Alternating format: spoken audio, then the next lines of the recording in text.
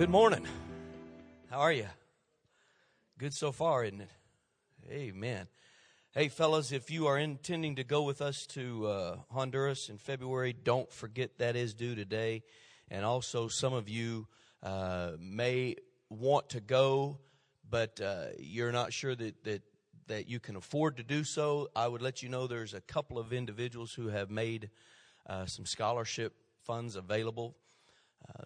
This is not church money, but it's money from outside individuals saying that they would be willing to help. So I think that most of you would be able to make that deposit. But if that's the thing that's keeping you from going, let me know after church, and that there's a possibility that some of that could be worked out. So that needs to happen today on that deposit so we can get those tickets going tomorrow. Well, I want you to turn to Psalms chapter 19. And I want to talk about these words and this meditation. These words, this meditation. You know, David prayed a lot of prayers, didn't he? I like to read his prayers. Some of his prayers are almost humorous. He prayed a few prayers that God couldn't answer. I don't know if you're aware of those or not. If you ever study some of them, there's a time or two where he got angry and he said, God, kill every one of them. I mean, that's the kind of prayer that God usually doesn't answer. But for the most part, I love to study his prayers because even though he was a fellow with a few issues, he had a heart after God. His innermost and depth heart and soul longed after God. And so I was studying one of his prayers this week, and I thought when I finished studying and looking at that, I thought, wow, that would be a great prayer for us to pray every day of our lives. Because this is a prayer that if we would pray this every day of our life, David said we would be guiltless, faultless, or innocent before God. So he prayed a three-pronged prayer that I'm going to list for you today. And then I'm going to encourage you to kind of commit that to your spirit and begin to pray that every day, because I promise you there's not one person who is hearing this right now or will hear this in the future that this prayer does not apply to. For all of you that thought, I'm just going to go today for the songs because I'm really too good for everything else, I want you to understand that you're going to have to wake up and receive this one today because it's for you. These words, this meditation, Psalm 19, verse 12, 13, 14, Contemporary English Version, will serve as our text today, where it says that none of us know our faults. And, well, you'd have to dig around in that to know what that means. But some of us do know our faults, but we don't know all of our faults. That's basically what that means. And so David says, forgive me when I sin without knowing it, and don't let me do wrong on purpose. And Lord, don't let sin have control over my life. And then I will be innocent and not guilty of some terrible fault. And let my words and my thoughts be pleasing to you, O Lord, because you're my mighty rock and my protector. Now, the NIV translates verse 14 this way: may these words of my mouth and this meditation of my heart be pleasing in your sight, Lord, my rock and my redeemer. That makes it very specific. He's not just saying, as I've always read it as whatever words, whatever thoughts, wherever I'm at this moment in time. He is saying, I am talking to you specifically right now, and may these words and this meditation, or these thoughts, these words and these thoughts, may they be pleasing in your sight, God. He calls him his rock, and that means his strength. He calls him his protector, his defender, his avenger. It's interesting to note that God was those things even when David was messing up. Because if you've ever studied the life of David, he messed up quite a bit, didn't he?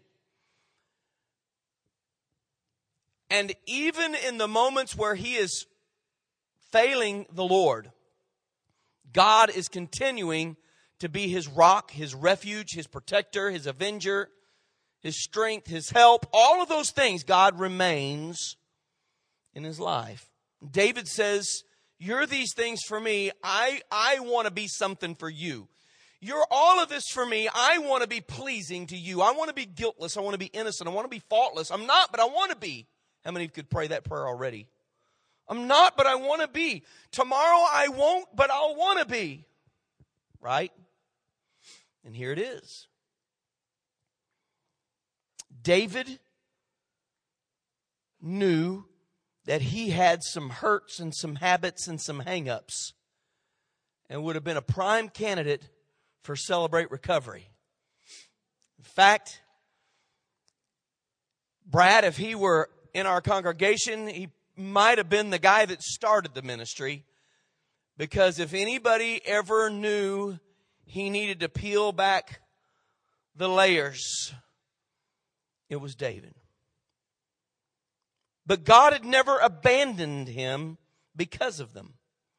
And David admits there in verse 13, he says, I have faults, some of which I'm not even aware of. How many of us would be that honest with God? I have lots of faults, and some of them I'm not even aware of. But David was counting on God. He's depending on him. He is banking his all on God. And God has never let him down. So David makes the statement, let these words and these thoughts that I'm speaking of right now be pleasing and acceptable. So what are these thoughts and these words? Let's look at them for a few minutes. It must be a pretty powerful and important prayer, huh? A three-pronged prayer that if I will pray every day and mean I will be able to remain innocent, blameless before God. If you're following along, you could mark them right in your Bible as we go. I mean, this is not a really hard one to figure out.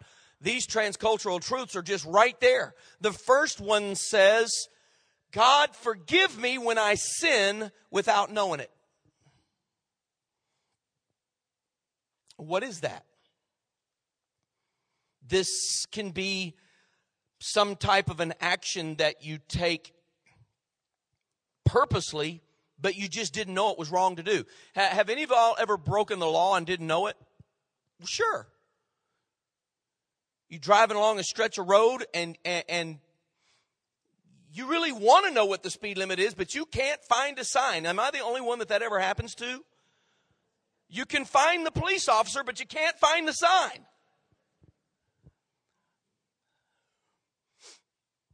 So sometimes we just do things because we didn't know or because we didn't think. You say, can that be a sin? Well, anything that breaks the law, which is set forth by the Word, is a sin. Thank God we live by grace now and not by the law, but we're still under the law as a whole, that though we live by grace and the Holy Spirit now is the one that convicts us, we still have to acknowledge the laws that God has set in place for men, because the majority of people are not believers and they're not living by the law, and since they don't live by the Word, they have to have the law.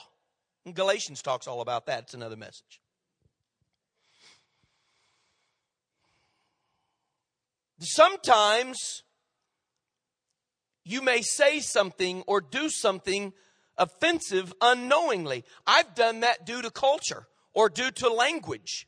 I've been in places where that I didn't understand the culture or the language, and in trying to be kind would say something that would be offensive, and somebody would come along behind and say, oh, you messed up. Have you ever done that one?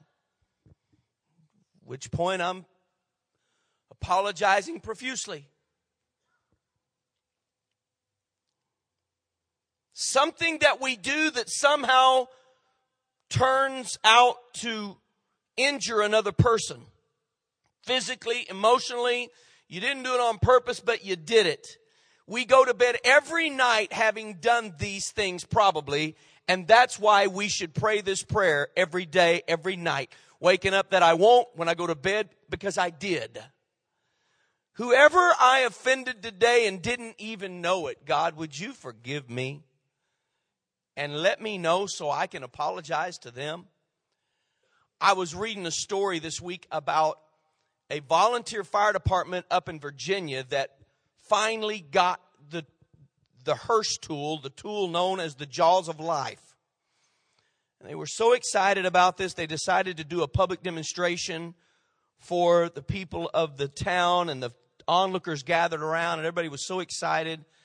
And when they were all in place and ready, the firemen grabbed the tools of life and proceeded to tear the doors off of a 1966 Buick. And then they ripped the steering wheel through the front windshield, busted out all the windows, and one guy started screaming, "What are you doing to my car?" And the fire chief repeated over and over, "It was just a mistake. It was just a mistake." That's the kind of sin I'm talking about right here. To you, it was just a 1966 Buick. To somebody, it was their car. Sometimes you can do things to offend or hurt other people and you don't even know you did.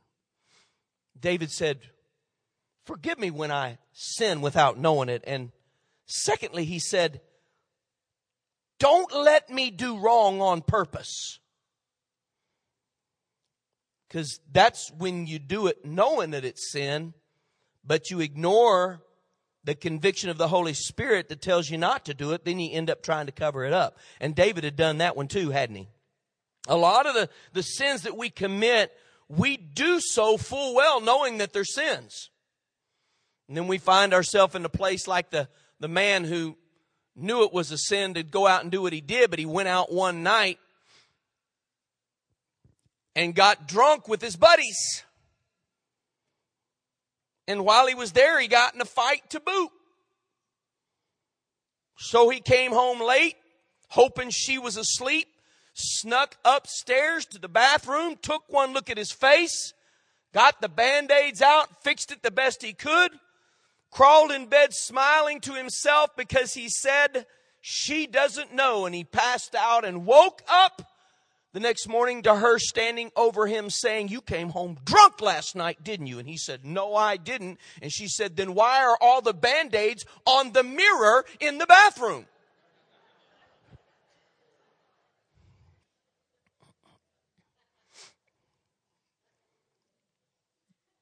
Don't let me do wrong on purpose. Now, we still will. But the prayer really here is, God, convict me so I stop doing that. That's what he's basically saying. Don't let me commit these kinds of sins. God, convict me. And number 3, he said, never let me be okay with allowing sin to have control over my life. And this one is the one that we really need to look at. Because at this point, the individual has decided to allow sin to remain in their life for whatever reason. Maybe it's because they enjoy it. They like the false gratification that this sin is bringing them. They don't think anybody's ever going to find out. Their conscience has become seared to it. They're still convicted, but not as convicted as they used to be. Did you know you can sin that way?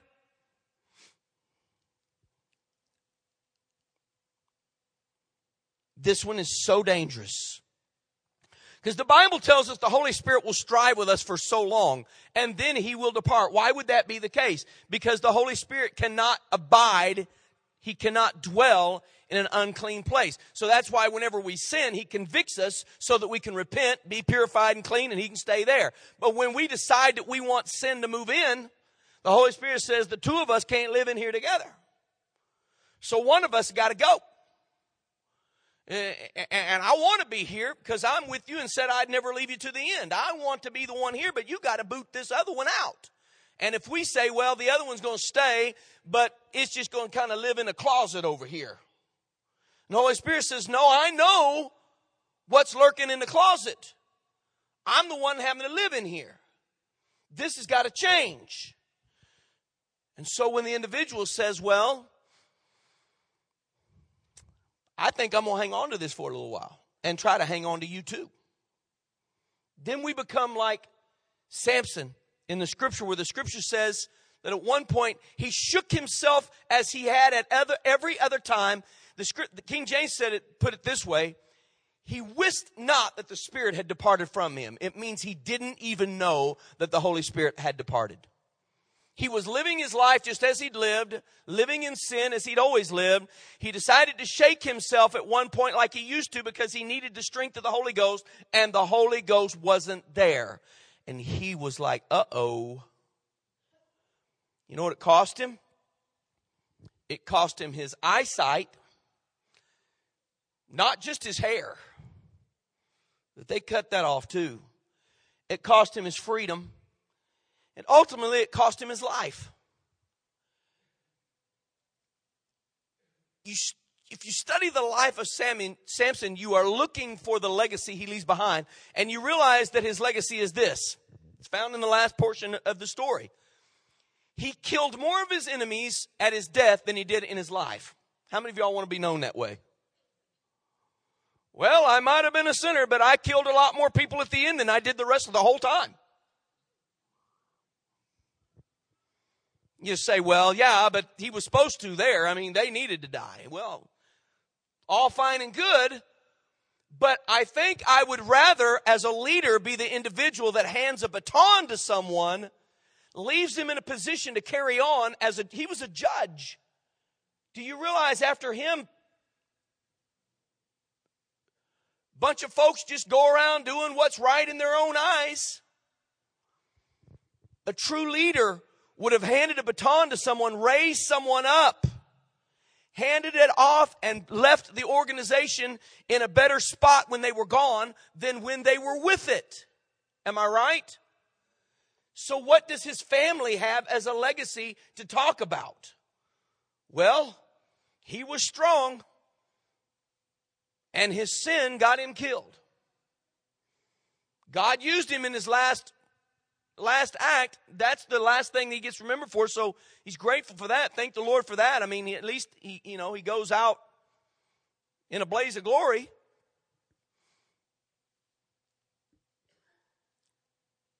Don't let this happen to you.